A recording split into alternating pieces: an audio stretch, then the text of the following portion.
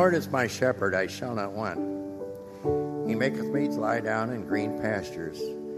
He leadeth me besides the still waters. He restoreth my soul. He leadeth me in the paths of righteousness for his name's sake. Yea, though I walk through the valley of the shadow of death, I will fear no evil, for thou art with me.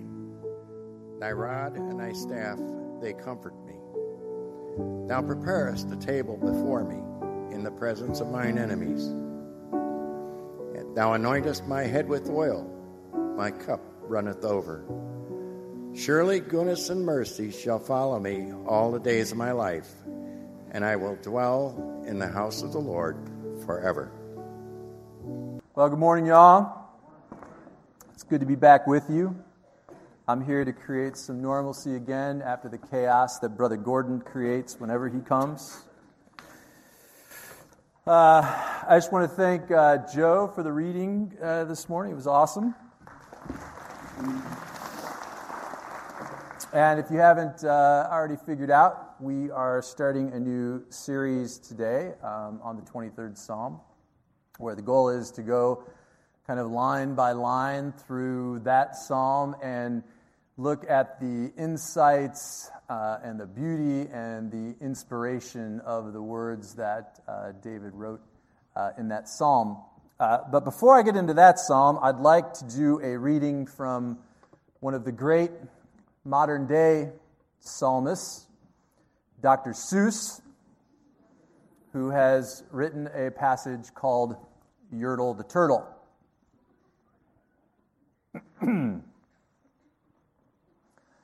On the faraway island of Salamasand, Yertle the Turtle was king of the pond. It was a nice little pond. It was clean. It was neat.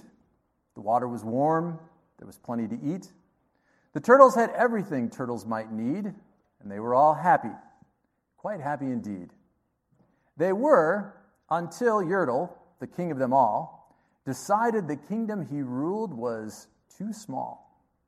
I'm ruler, said Yertle, of all that I see, but I don't see enough. That's the trouble with me. This throne that I sit on is too low down. I cannot look down on the places beyond. It ought to be higher, he said with a frown. If I could sit high, how much greater I'd be. What a king. I'd be ruler of all that I see. And Yertle, the turtle king, gave a command. He ordered 9 turtles to swim to his stone, and using these turtles, he built a new throne. He made each turtle stand on another one's back, and he piled them all up in a 9-turtle stack. And then Yertle climbed up, and he sat down on the pile. What a wonderful view! He could see most a mile. All mine, Yertle cried. Oh, the things I now rule. Now, I'm the king of a cow. I'm the king of a mule. I'm the king of a house. And what's more beyond that, I'm the king of a blueberry bush and a cat. I'm Yertle the turtle. Oh, marvelous me, for I am the ruler of all that I see. Isn't that beautiful? So, what began as a nice life for all these turtles, they were all living together harmoniously in this nice pond. The water was warm. There was plenty of food. Life was good. That is, until old Yertle wanted something more. Right? He wanted what he wanted, and what he had wasn't enough for him. He wanted more. He got greedy, and he lost all perspective. If we're honest about it, we got us a little Yertle in all of us, don't we? We want something more, something we don't have. We're not content. Let me just tell you the insane reality of our situation. Okay? Here it is. In comparison to the entire rest of the world, if you make $30,000 a year, you are in the top 5% of the richest people in the world. Is that not crazy? We are among some of the wealthiest people in the world. Now, when you think about it from that perspective and we compare ourselves to the entire rest of the 95% of the population, we should be the most contented people on the planet. Shouldn't we? But we don't look at it that way, do we? What do? We compare ourselves with the 1%. We compare ourselves to the richest of the rich, and we say, I want what they have. Without even knowing it, we fall into the grass is greener syndrome. We put our hands up on the fence and put our chin down, and we gaze on the pasture next door, and it looks so beautiful and green, and we sigh and we say, if I could just have what they have. If I could just keep up with them, everything would be okay. Some of us are bitter because we had it once. We had good money.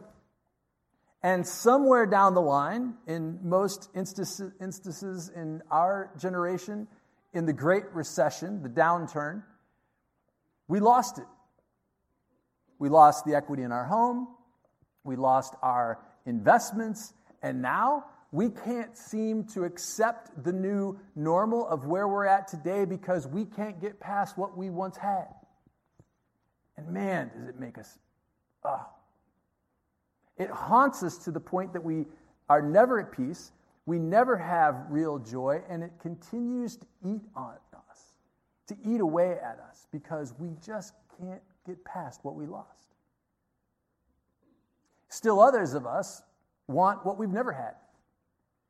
We don't know what that looks like. We've never really experienced wealth, but we see it all around us, right? We see it on the TV. We see it in houses that we drive by or cars, and we think, if I could just get that thing, or if I could just make a certain amount of money, then I could just chill out, be happy, live large.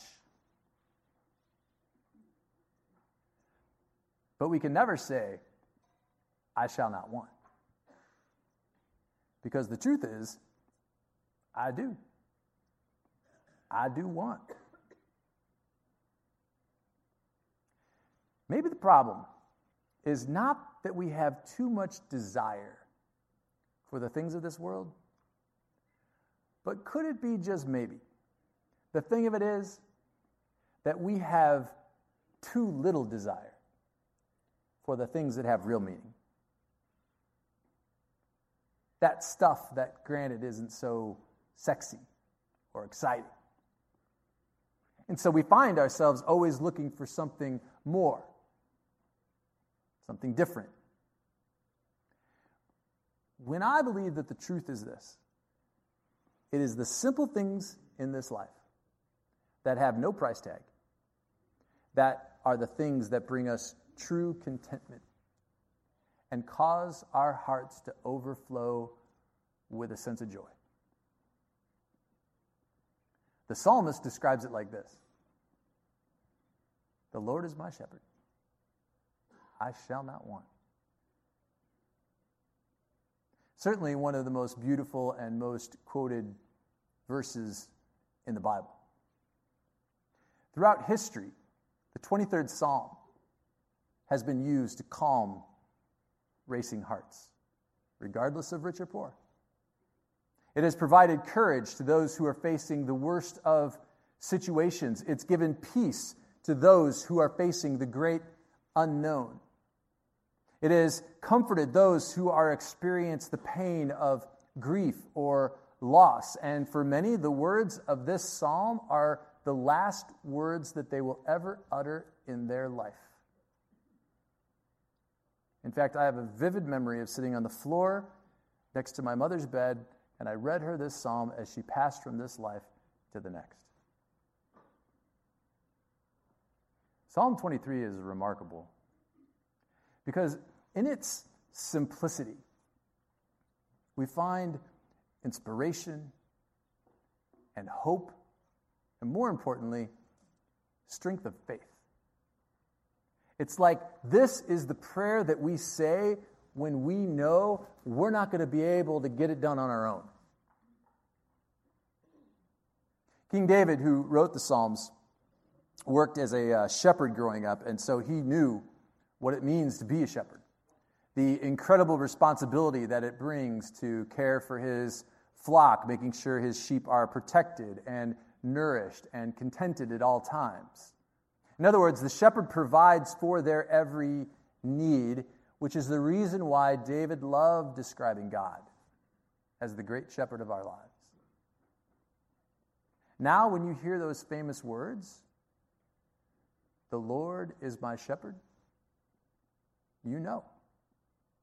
It means that my God provides all that I need to the point that I am provided for.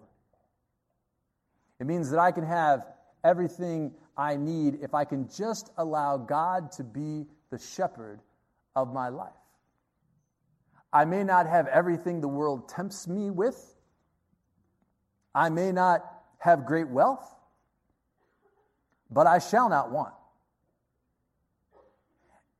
When you say those words, "I shall not want," all of a sudden, you get freed up. Because what you are doing is declaring that I will not let myself be controlled by envy or jealousy. I will not let myself be controlled by the stuff of this world.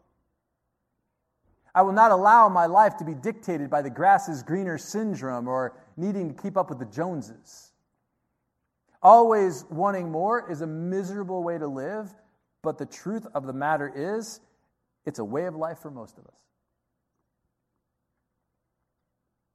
The Apostle Paul says something in Philippians 4 that has resonated with me in my older years. He says, "I have learned to be content in whatever circumstances I may find myself. I know what it feels like to be in need, and I know what it is to have plenty. And I've learned the secret to being content in any and every situation, whether well-fed or hungry, whether living in plenty or in want. I can do all of this through him who gives me strength, because my God will meet all your needs according to the riches of his glory in Christ Jesus." I shall not want believes that I can be content in whatever circumstance I find myself. I shall not want believes that I have enough. I shall not want believes that no matter how bad it gets, my God will get my back and meet my needs. I believe that becoming a person who is content with what we have is the secret that we've all been looking for to a life of abundance and joy. This is the missing piece for most of us. That we can find contentment in any circumstance that we find ourselves. This is the key. I also believe that in order to become a contented person, there has to be a shift that occurs inside of us where we begin to desire the stuff of God more than we desire the superficial stuff of this world. And Jesus says that this shift occurs when you finally embrace that you will not store up for yourselves treasure on earth, where moth and rust destroy and where thieves break in and steal. But instead, we store up for ourselves treasures in heaven, where moth and rust do not destroy and where thieves do not break in and steal. For where your treasure is, there will your heart be also. In other words, wherever I invest myself, my time, my money, my priorities, whatever it is that I am invested in my life, that's where my heart is. That's what makes me tick. And the issue for a lot of us is that somehow we've been led to believe that we should put our faith in that which we can see and touch, the tangible stuff of this world, because it's a whole lot safer than putting our faith in that which is unseen. I mean, what good is faith when you're trying to get the bills paid, right? But Jesus said, why would you invest in the stuff of this world when it is all eventually going to come to an end? It's all so fragile and temporary. Why wouldn't you put everything, why wouldn't you go all in to the stuff that lasts beyond this life? There's a reason why the Bible talks about money so much, and the Bible talks about it a lot. And it's because nothing jacks us up more than the pursuit of money.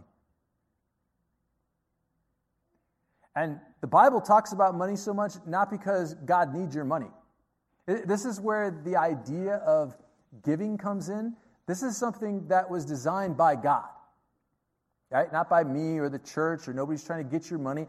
The offering time that we have every Sunday morning is a place where we can keep our heart in check.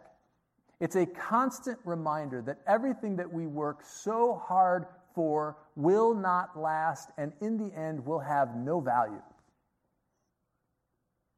Giving is the weekly practice of letting go of the stuff that will not last. Every time we give our offering, whether it's the form of cash or check or online giving or the dang app, we are letting go of another little piece of this world. It helps us to let go of the things that seem so important to us now and prepare us for the eventual reality that there will come a day when we'll have to let all that stuff go. There will come a day when we all end up in the same place. And we ain't taking none of that down with us. The truth is that the more we are able to let go of this world, the more capacity that we have to fill our lives up with the stuff of God. The more we give away, the more freed up that we are to grow spiritually and live the life that God has designed us to live, because we are no longer entangled by the stuff of this world. Believe it or not, as we grow in our relationship with God, we actually grow in our desire to give, because giving is a condition of where we're at spiritually, not economically. So we may be broke and we still give. We may be going through the downturn and we give faithfully through it. Because it's not a condition of where we are economically, it's a condition of where our heart is, because those are the moments that we understand what really matters in this world. And that's why we are adamant when we say that if your life has not been radically changed by Jesus Christ, if you haven't experienced the grace of God, if you don't want to live for Jesus, then don't give. We don't want your money. We would rather you not give at all than give for the wrong reasons, because the offering time is not about the money. It is about our hearts. But the opposite is also true. If you're in a relationship with God and you're not giving in a way that is meaningful for you, as we talked about a couple weeks ago, then I would challenge your perspective and just say, this is very much a part of the Christian life. Ask yourself, are you holding on too tight to the wrong stuff? That's why the Bible says that we are to be cheerful givers, because when we give, we understand that we're giving out of a sense of gratitude for what God has done for us, His forgiveness, His grace, and we get what's important, and so we're willing to let go of another little piece of this world so that we can grow just a little bit stronger in our faith until we can finally stand up and say, I shall not want. Now, I'm not going to sit up here and act like I'm all that and I got it all figured out and have this thing handled, because like everything else that I speak on, I don't. There are many times when I lose perspective, and in my business, there is a constant drive for more.